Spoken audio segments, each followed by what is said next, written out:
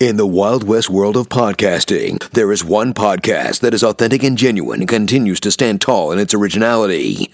Based on a passion for his guests, their work, and his love of podcasting, Derek Thomas and Monday Morning Critic Podcast get amazing, diverse, unique guests found nowhere else. They include Hall of Fame athletes, Academy Award winners, Golden Globe winners, Super Bowl champions, Emmy winners, award-winning authors, award-winning film score composers, directors, trailblazers, pioneers, and inventors. The variety and quality are endless. There is something for everyone. Derek Thomas is the hero you deserve. He's a silent guardian, a watchful protector. Welcome to Monday Morning Critic Podcast. Here is Derek Thomas. Should we take a look at them then? Right. Things like this are usually done through museums. Yes, but with the war coming, they couldn't embark upon any new ventures. Well, I've been on digs since I was old enough to hold a trowel. My father taught me. What are they? We're standing in someone's graveyard, I reckon. Viking? Oh, maybe older. Mr. Brown is an archaeologist. Well, I'm an excavator. You've come to dig up the mounds. So you think there's something beneath? Who are those men? They're from the museum. Ye gods! Mrs. Pretty, I think you'd better come and see. Why would anyone want to bury a ship? I'd expect this is a grave of a warrior or a king. But there's more. There's much more. War's looming. All hands are on deck to excavate before hostilities begin. The Dark Ages are no longer dark. Everyone's going to want a piece, and this is your find. Why else will you be playing around in the dirt while the rest of the country prepares for war? That means something, doesn't it?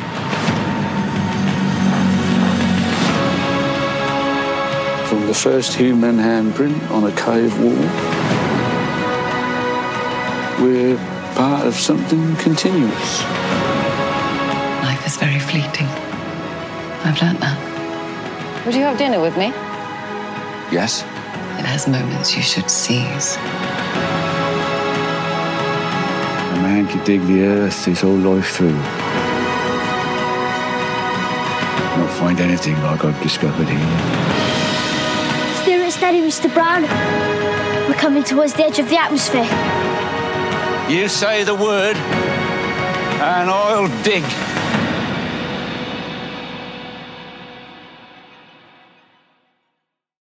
Welcome to Monday Morning Critic Podcast. I am Derek Thomas. This is episode 221.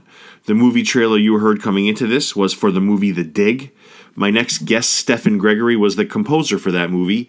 Did a phenomenal job, and we're going to get into that in a moment. The Dig has been easily one of my favorite movies of the year for a plethora of reasons, which I will go into. I did want to go into a few things before I go into the heart of the interview. First of which is my handle on Twitter is MDM Critic. On Instagram, it's Monday Morning Critic Podcast. On Facebook, it's Monday Morning Critic Podcast. My website is mmcpodcast.com. Please feel free to drop me an email at mondaymorningcritic@gmail.com. Many different ways to listen to the podcast. I'm sure you clearly figured that out already.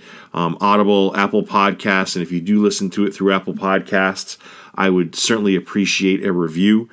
Stitcher, Pandora, iHeartRadio, Podbean, Spotify, it's all over the place. Google Podcasts, which I absolutely love. I think it's easy. It has a very friendly interface. I love Google Podcasts. I like them all. They all work great. So thank you for listening either way. I really appreciate it.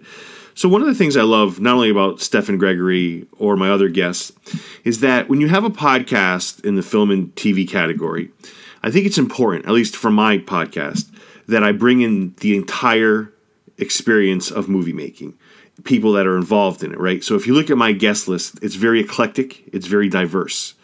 You have cinematographers, writers, directors, actors, composers, authors. It's the entire gambit of people in the movie making world, right? And I think as a podcast, I owe that, right? So one of my influences early on that I loved was David Letterman. I still love Dave Letterman. And Dave Letterman, one day you'd watch and he'd have Don Rickles on. The next day you'd watch and he'd have Jack Hanna, and he'd bring out like 5 animals, right? And Dave's reaction was priceless. Then Dave would have stupid pet tricks where he'd bring in people from around the world whose pets could do these unbelievably funny things. Then he'd have Howard Stern. Then he'd have Bill Clinton. Like, it was so diverse and it was so eclectic. You never knew what he was going to get. And I feel like my podcast is that way in the sense that every guest I get brings you a piece of the movie-making puzzle. You know, I'm not a podcast, and I've seen these. You look at their last 20 guests, and 80% are from one show.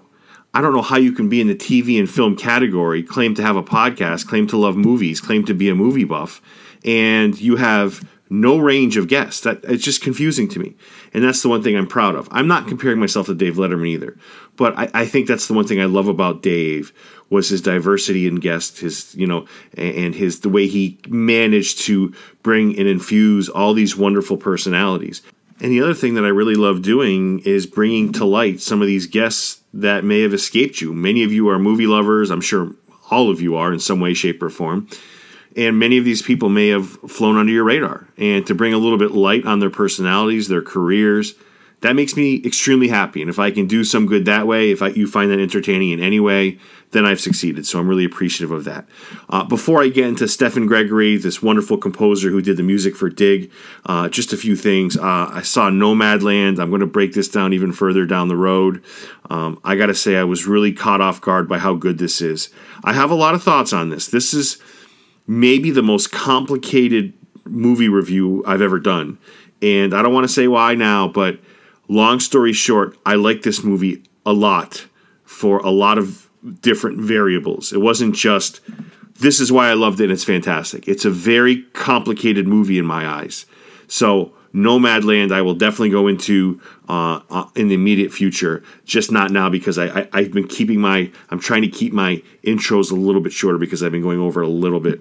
But I got to tell you, whether we're talking about Dig, the phenomenal movie on Netflix about historians and archaeology, or we're talking about Nomadland, two very different movies. I look at these two actors, Ralph Fiennes in The Dig and Frances McDermott in Nomadland. I got to say, I don't care if you're an actor, what acting school you've gone to, or if somebody's an actor, what acting school they've gone to, where they graduated, what an acting coach might have told them they have or they haven't. I'm sorry. There's just certain actors that are born with it. They are born. I watched, The Dig, and Ralph Fiennes plays an archaeologist, and he's eventually replaced with archaeologists from a museum. Basically from the British government. I don't want to give out too much, but Ralph Fiennes is a bit of a contractor. He's for hire. He excavates things. He's an archaeologist, but he's not big time enough to, be employed by a museum. He's kind of in that mid-range. And I'm being purposely vague because I don't want to ruin the movie for you. But there's something about Ralph Fiennes. Look at his range of what he's played, right? You go from Red Dragon to Harry Potter to, Basil Brown in The Dig, along with Stephen Gregory's amazing music. And I say this in the interview. The look on Ralph Fiennes' face, the acting, it's like he's channeled somebody else. And you're like, well, duh, that's what actors do. No, that's what actors try to do. The look on his face struck me as a man who's actually lived this, right? Living in the dirt, putting your hands in the dirt, spending hours and hours and hours of your life excavating and looking at history and things that have been buried for hundreds, if not thousands of years. That to me is unbelievable. So many actors would have played that part and it would have been, that was okay. But there's something special about Ralph Fiennes that makes you think he lived that life. And the same with Frances McDermott in Nomadland. There's something about her that makes you think she's lived that life. And you could say, well, duh, they're great actors. Yes, I get that. That's not the point.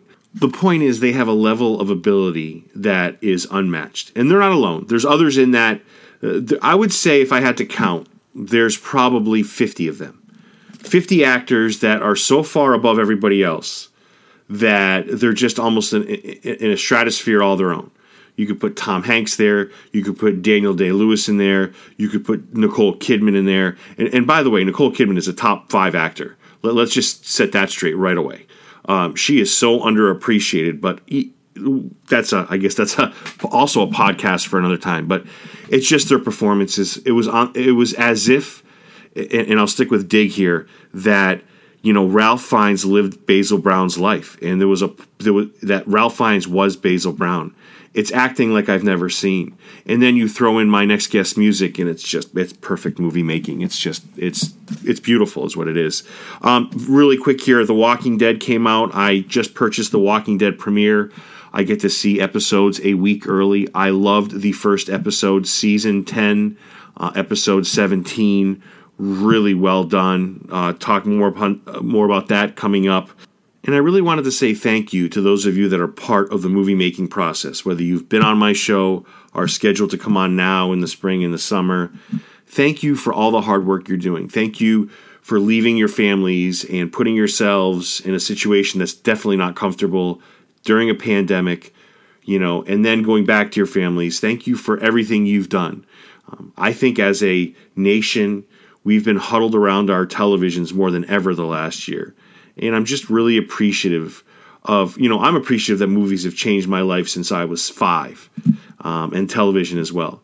And I'm more appreciative than ever that I'm 47 and that I get to still watch the level of television that I'm seeing during a pandemic.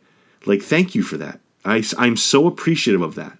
I never take it for granted. And I want you to know you're appreciated, not because you're famous, but because of the quality of the work you're putting out. Thank you so much. I really appreciate that. The movie The Dig is easily one of my favorites of the year. And before I send you off to the interview with composer Stephen Gregory, who composed the music for The Dig, as I mentioned, I wanted to talk a little about history, right? When we're in school as kids, a lot of us don't come away loving history. It could be the teacher. It could be the content. It could be that later in life you realize how vital history is, whether you're talking about your own family's timeline, your own family tree, or the timeline of the world or the United States, historically speaking. So it's hard to see those as 11, 12, 13-year-old kids, right? It's something that makes more sense the older you get. Whereas when you're in school, math you use right away. It becomes much more practical. Reading and writing are much more practical. You use them right away. Even PE class, you're active, you're running. Art for those kids that have abilities, and music. So you're using a lot of these other subjects right off the bat. It takes a while to understand why history is so vital and why history is so important. There's many scenes that touch me in The Dig, but there's one scene in particular in The Dig where Stephen's music is playing in the background. And Basil Brown is having archaeologist Basil Brown, who I mentioned earlier, who's this archaeologist who's having this conversation with his wife after the British Museum / government has taken over his job excavating these huge ships from the land. And he's a little bit defeated. And his wife reminds him of not only the importance of his work, but the importance of his work to his generation and generations moving forward. I just wanted to play that clip really quick for 2 reasons. 1, the historical aspect of it, and 2, the music by Stephen that accompanies it. It's just absolutely beautiful.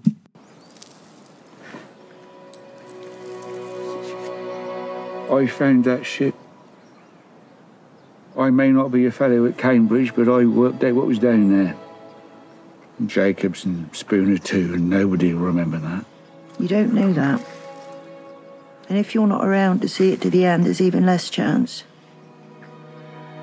You always told me your work ain't about the past or even the present. That's for the future. So that the next generations can know where they came from. The line that joins them to their forebears. Isn't that what you always say? Something like that. Why else would the lot of you be playing around in the dirt? Absolutely stunning acting from Monica Doland and Ralph Fiennes. That is top shelf. They play husband and wife in The Dig. And in that scene, when you watch it or if you have seen it, she reassures him how important his work is, not just, in times of doubt, because he's doubting his work, but how important it is now and how important it is moving forward for generations. And to me, that's everything. And that's why history is so difficult to teach to kids, right? Because as kids grow, it's hard to see a life's worth of perspective at 11, 12, 13, 14 years old. I think we appreciate history the longer we've lived it. When we look back, we understand, my own personal history or the history of the world or the history of the states, whatever. We start to see its big perspective, its big, why it's so important, and that's what this movie is. It's from start to finish, you realize this movie's importance. The same way we realize history's importance as we grow. We might not see it right away, or when we're in high school or middle school, we have so many other things going on. We haven't lived life yet.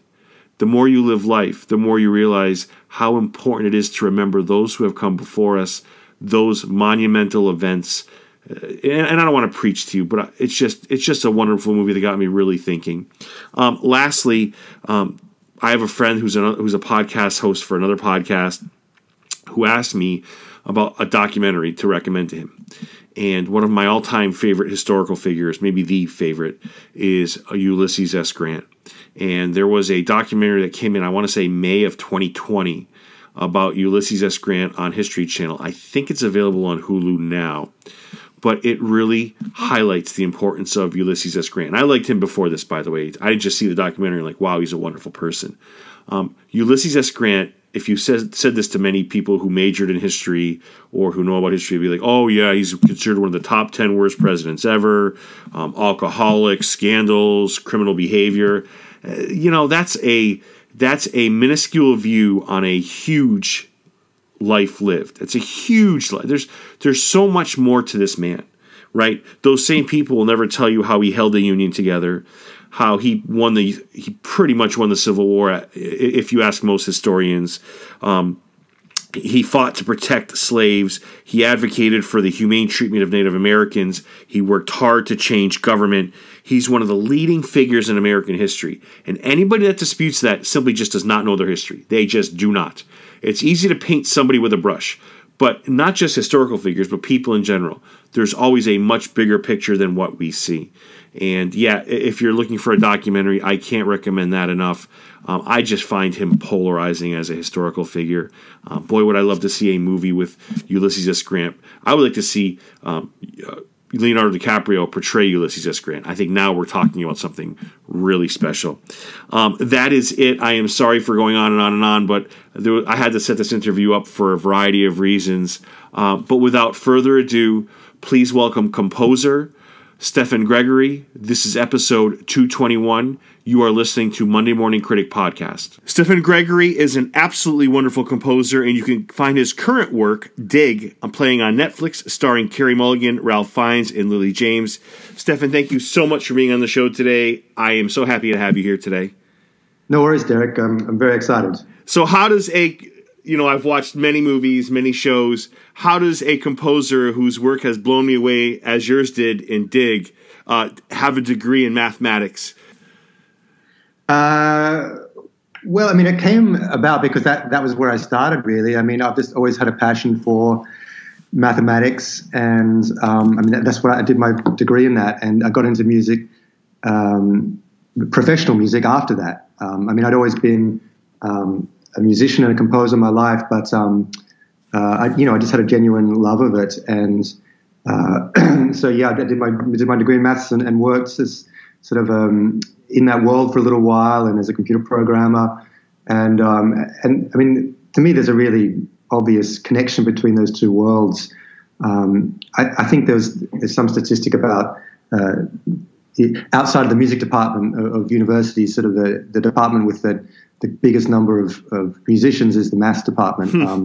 And there's something about the way my brain works, I guess. I think abstractly, and I remember things abstractly. I'm really bad at remembering proper nouns and names, but I remember abstract ideas, and I remember music, and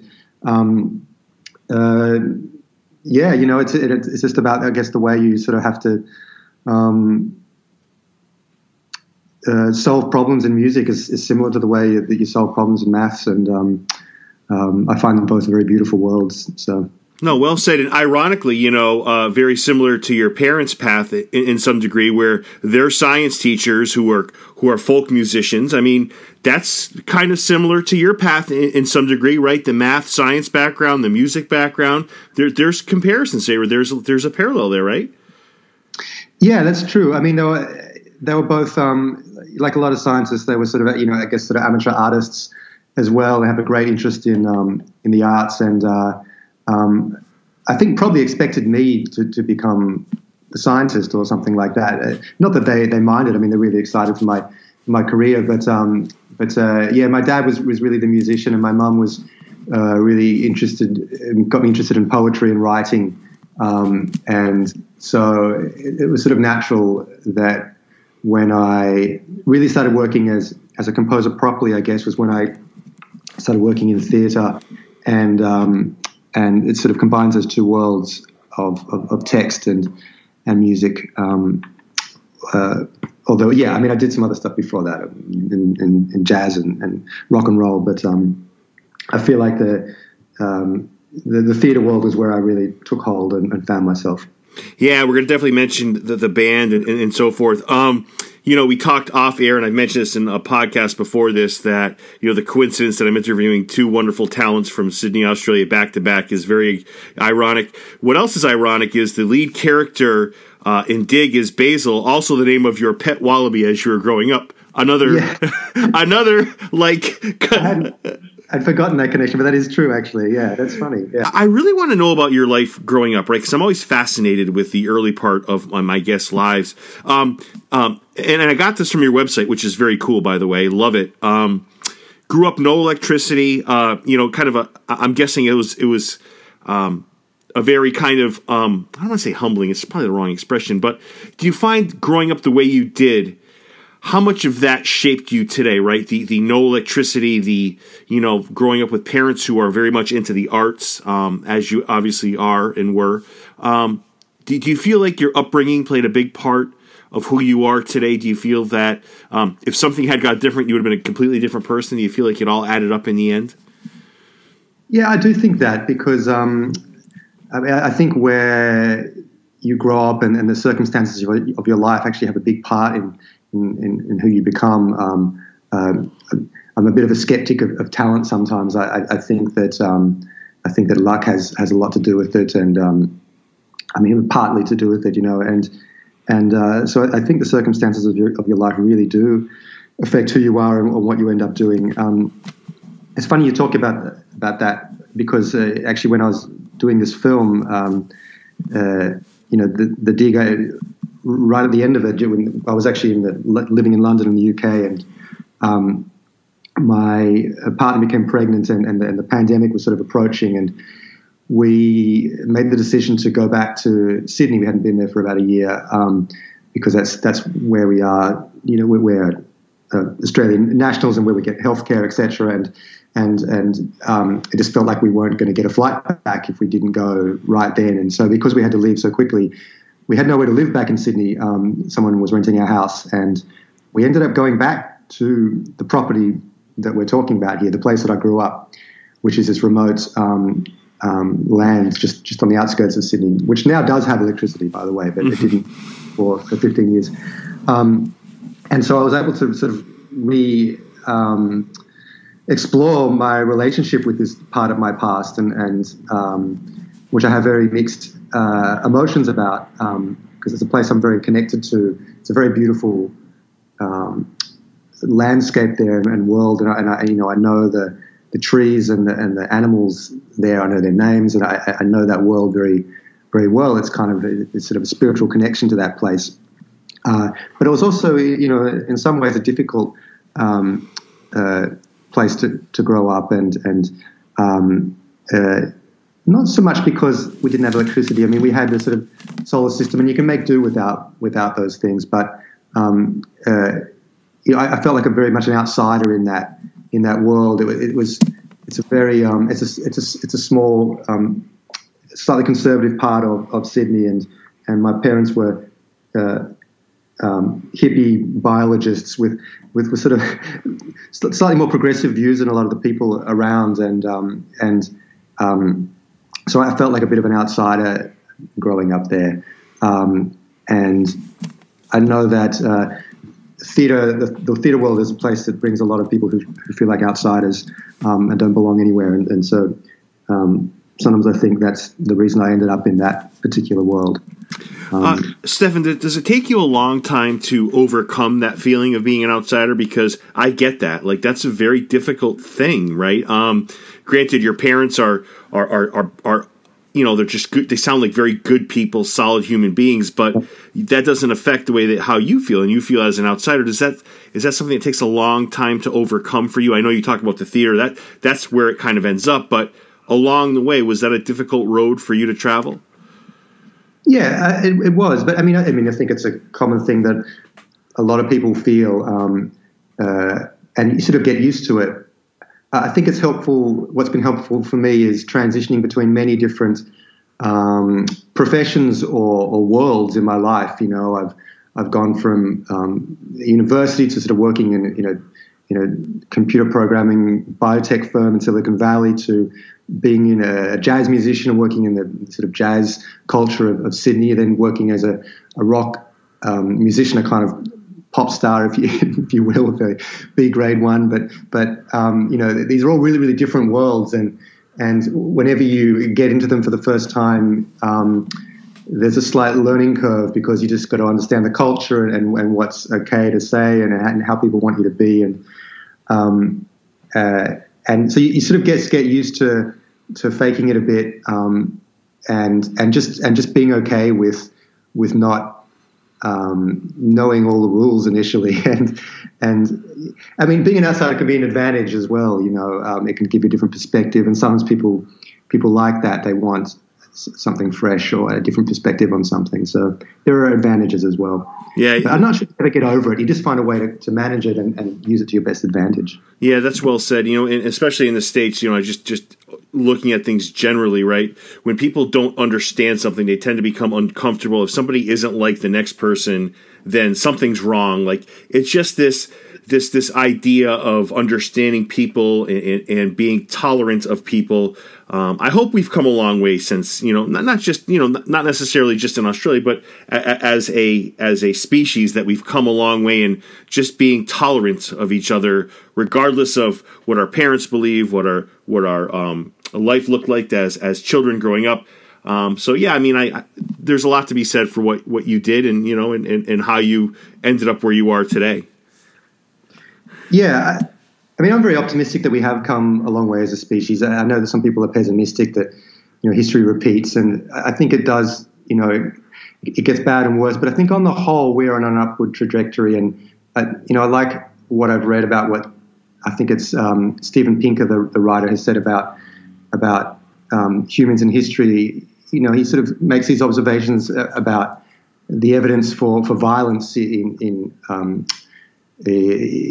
culture, and you know, we're living in a much less violent world, for instance, now than we're used to. I mean, of course, there's a lot of violence and bad stuff that still happens, but if you want to measure it, it seems like there was a lot more proportional to the population hundreds of years ago, and so, you know, that gives us sort of cause for hope that although that things do seem to fluctuate politically, you know, to good and bad, depending on your perspective, but that on the whole, hopefully we are learning from our mistakes and getting somewhere better. I like to be optimistic about that. Yeah, beautifully said, beautifully said. And let me ask you, so just so I understand, when you and your wife and your family came back from the UK, you came to the exact place you grew up as a child, right? Is that what you're saying? That's right.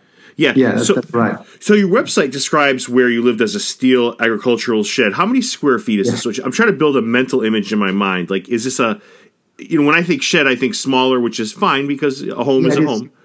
It was I don't think in feet, sorry, I think in meters. But it's probably like 12 by 5 meters, I want to say. Like, it's a small, it's,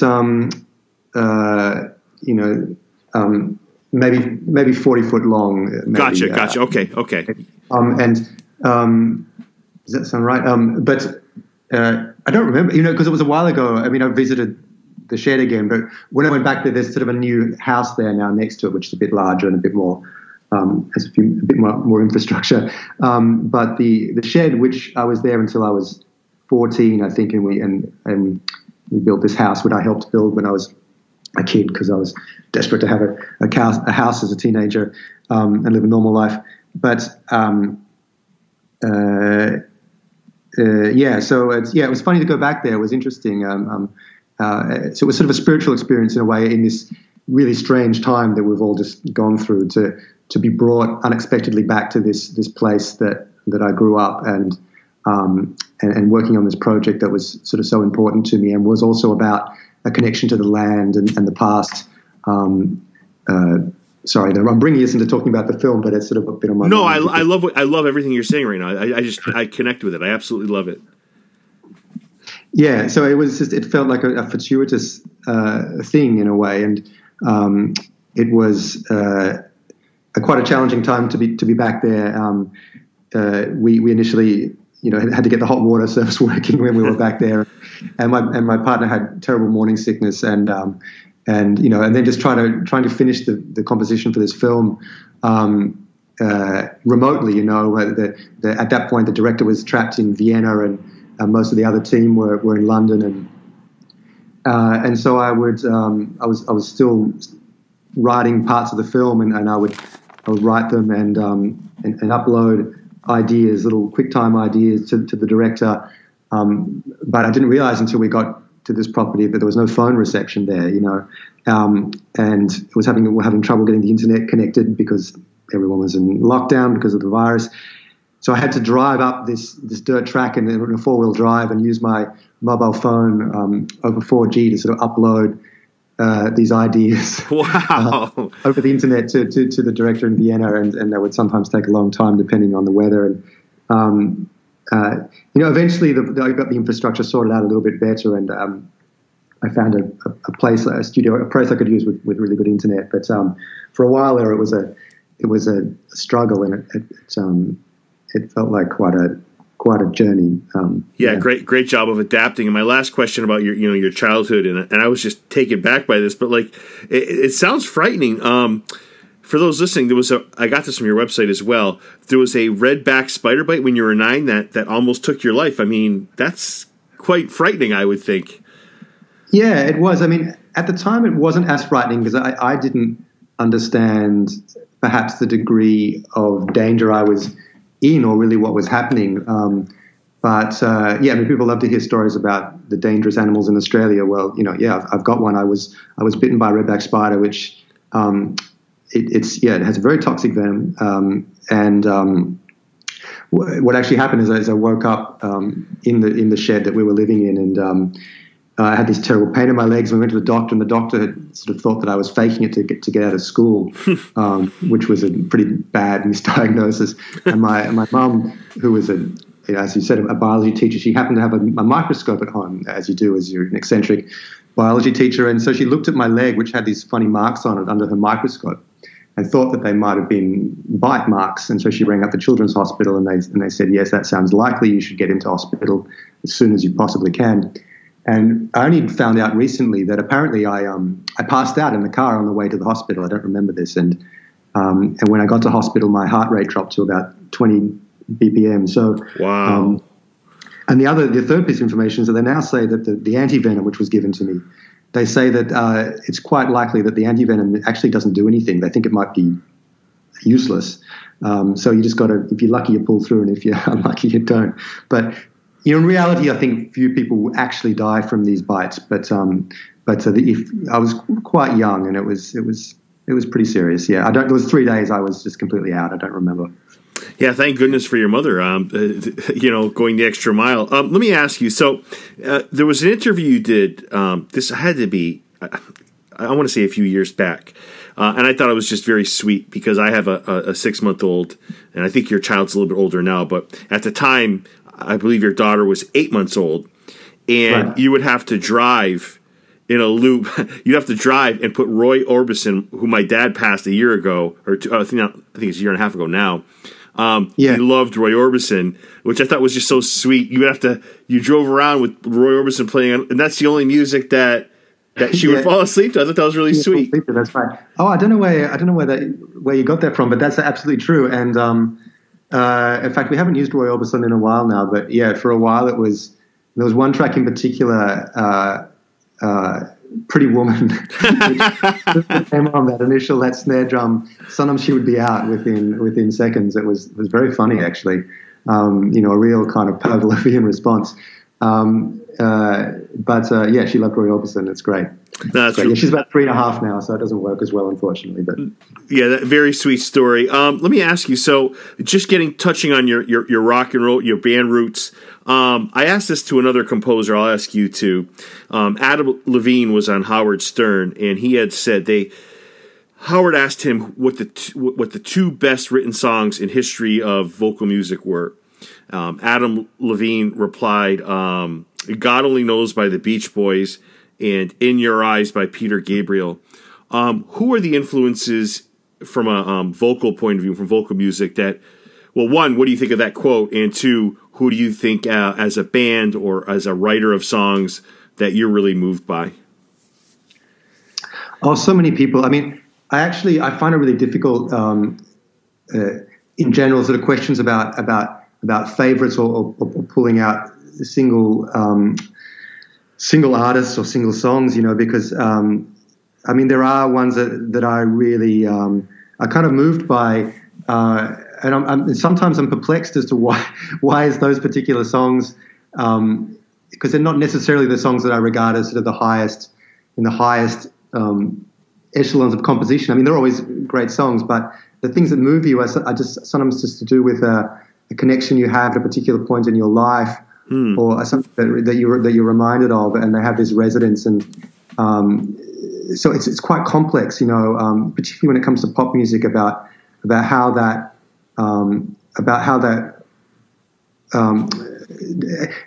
generates a reaction in you, because I mean, the way music functions, music for film or theatre or whatever, has a particular function in that context. And pop music, I mean, the reason that pop music exists, or its function, I guess, is to sort of soundtrack our lives and to give us catharsis and to help us through our days. And so the way that works with your life and the way that you listen to it means that it can really hook into you at certain points, and you tend to listen to certain types of music in your vulnerable times. And so I don't know. I would really have no idea where to start to talk about my favorite pop artists. So let me rephrase that. Let's not use the word favorite, but like where you were in your life. Is there an artist that moved you where you were in your life? Not necessarily your favorite, but at the time of your life, that music, vocally, was there somebody that, touched you in that part of your life? Not necessarily saying they're your favorite, they're the best of all time.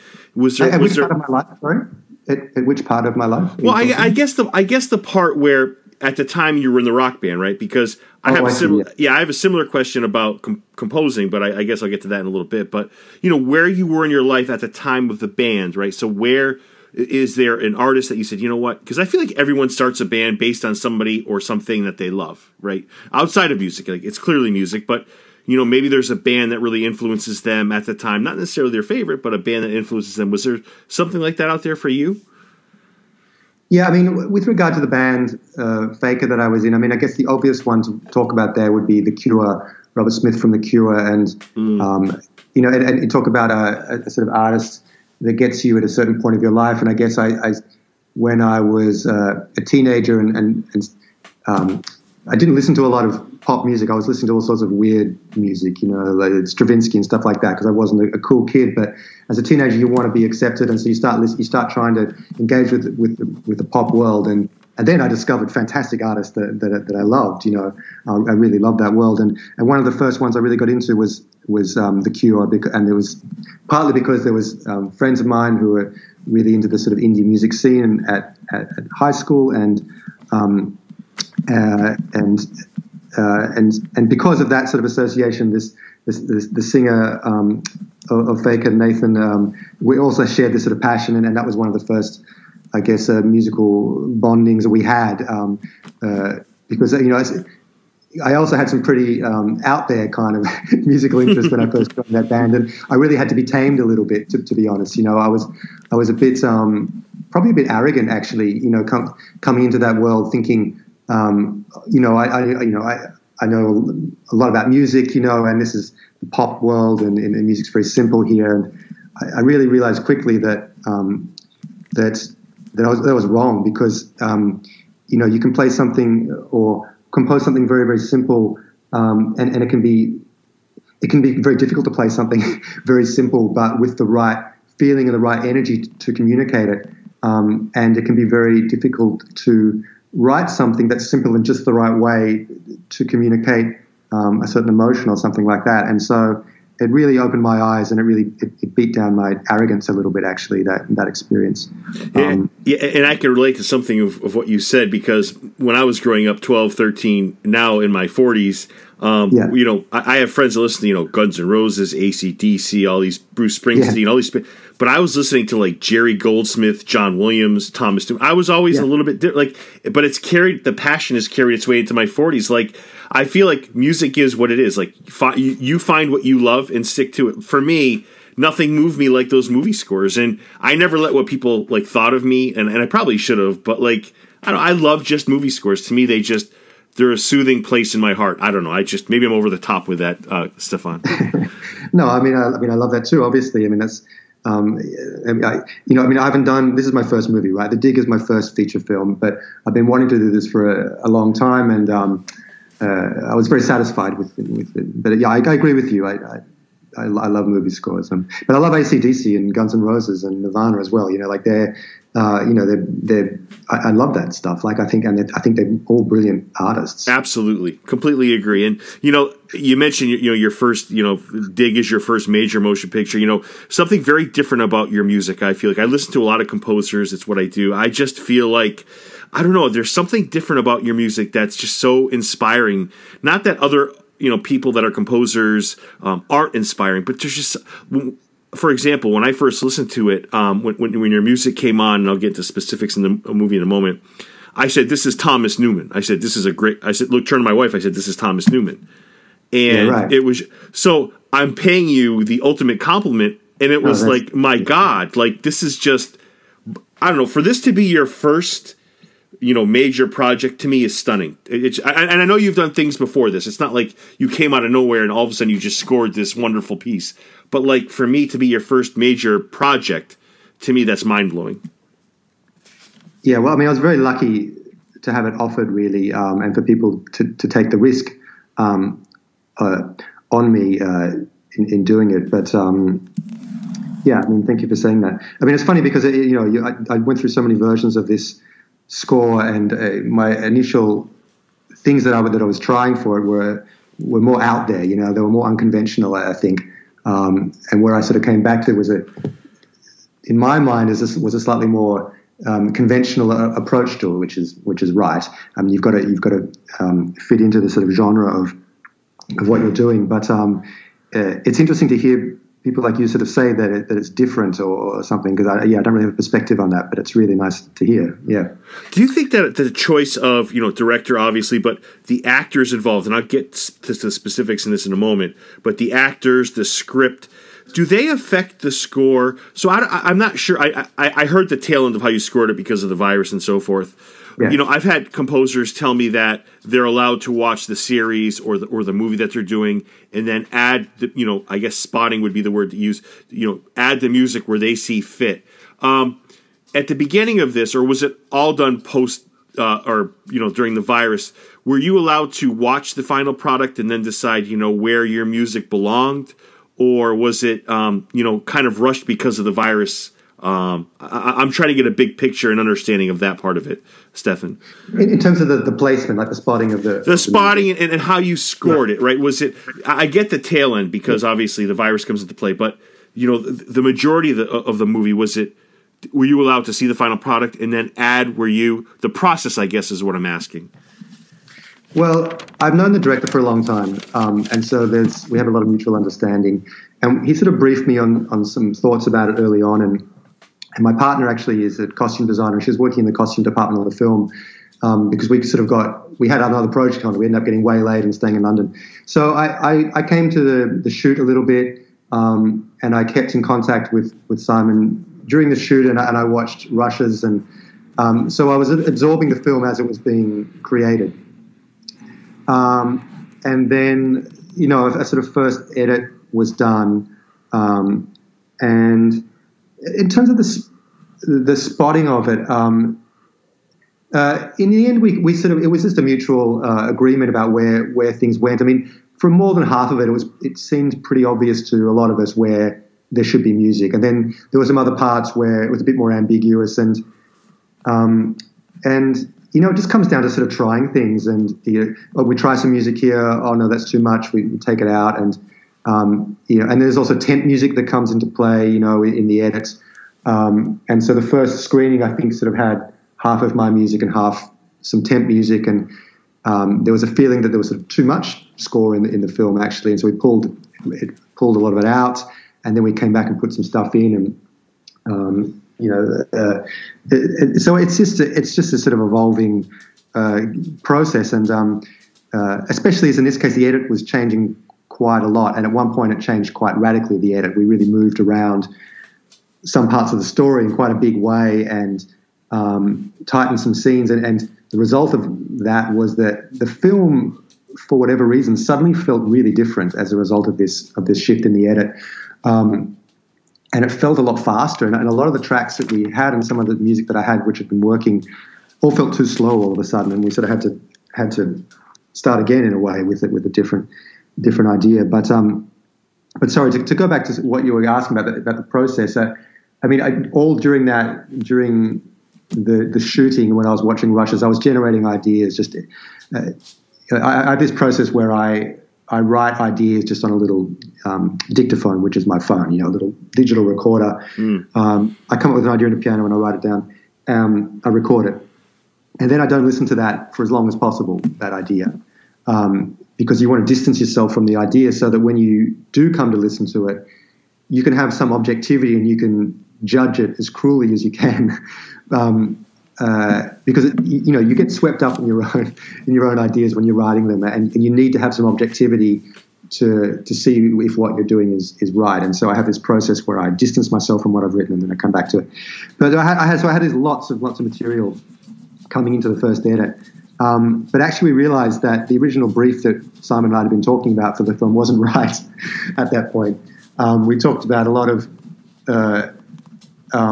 composers from the era, from the cusp of the Second World War, and orchestral music from around then, and because we thought it would, embody the time and embody the anxiety of the time, and set the period a little bit of the piece. But for whatever reason, it didn't quite work. Like maybe that anxiety wasn't quite in that music yet, or it just felt like the filmmaking techniques that we were using were actually more contemporary than that music or something.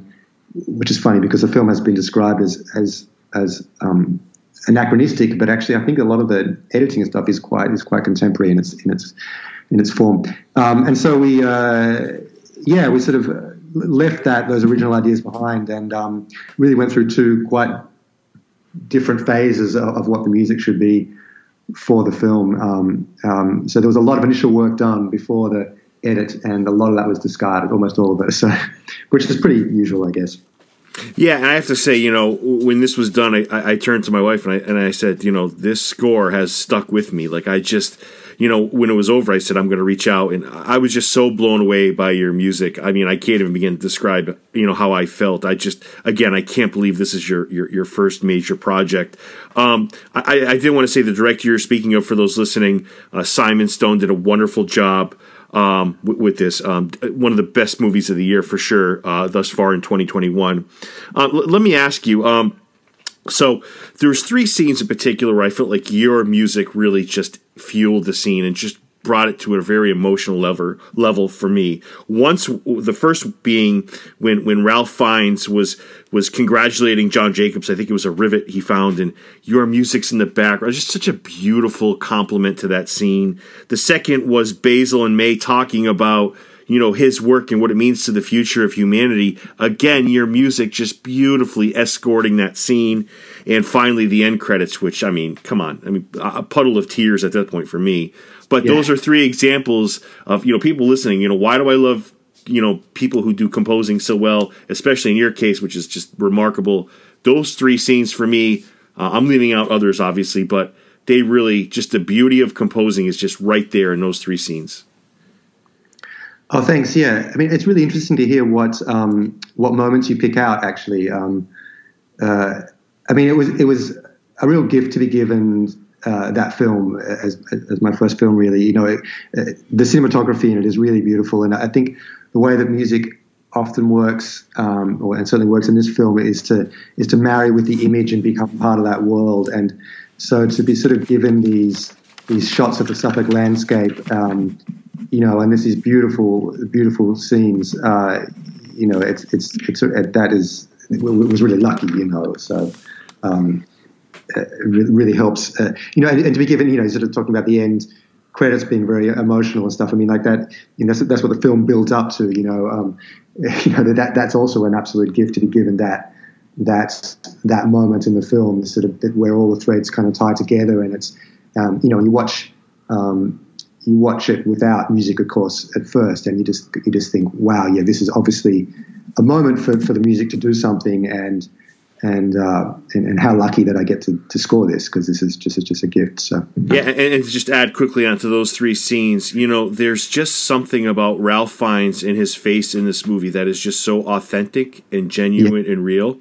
And then when you add your music into it, there's just, and I'm really not trying to be over the top, and it's going to sound that way, but there's a beauty that I cannot put my finger on. Like, your music combined with his expressions and his mannerisms, it's why I love cinema, Stefan. It's why I love cinema. I don't know how to explain it, and I'm sorry if I'm being over the top, but there's just a beauty in that makes me just love movies. I can't explain it.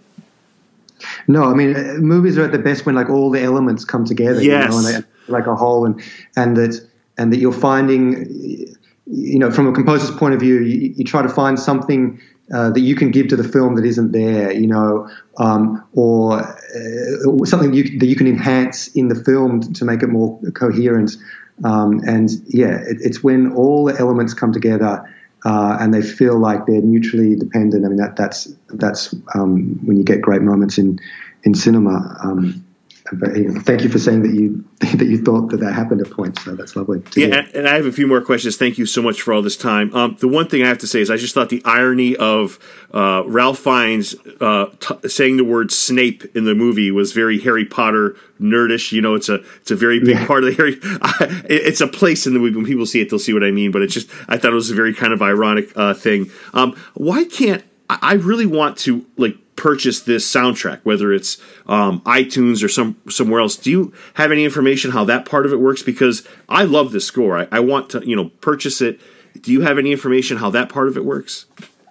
Look, at the moment, there's been a lot of interest from people writing to me, which is really nice, and there's been interest from labels in the release. It's just a bit more complex than I thought. Actually, it turns out, doing the release. And Netflix at the moment are saying that they're not going to do the release. So unless there's considerable interest, and so I still hold out hope that we can make it happen.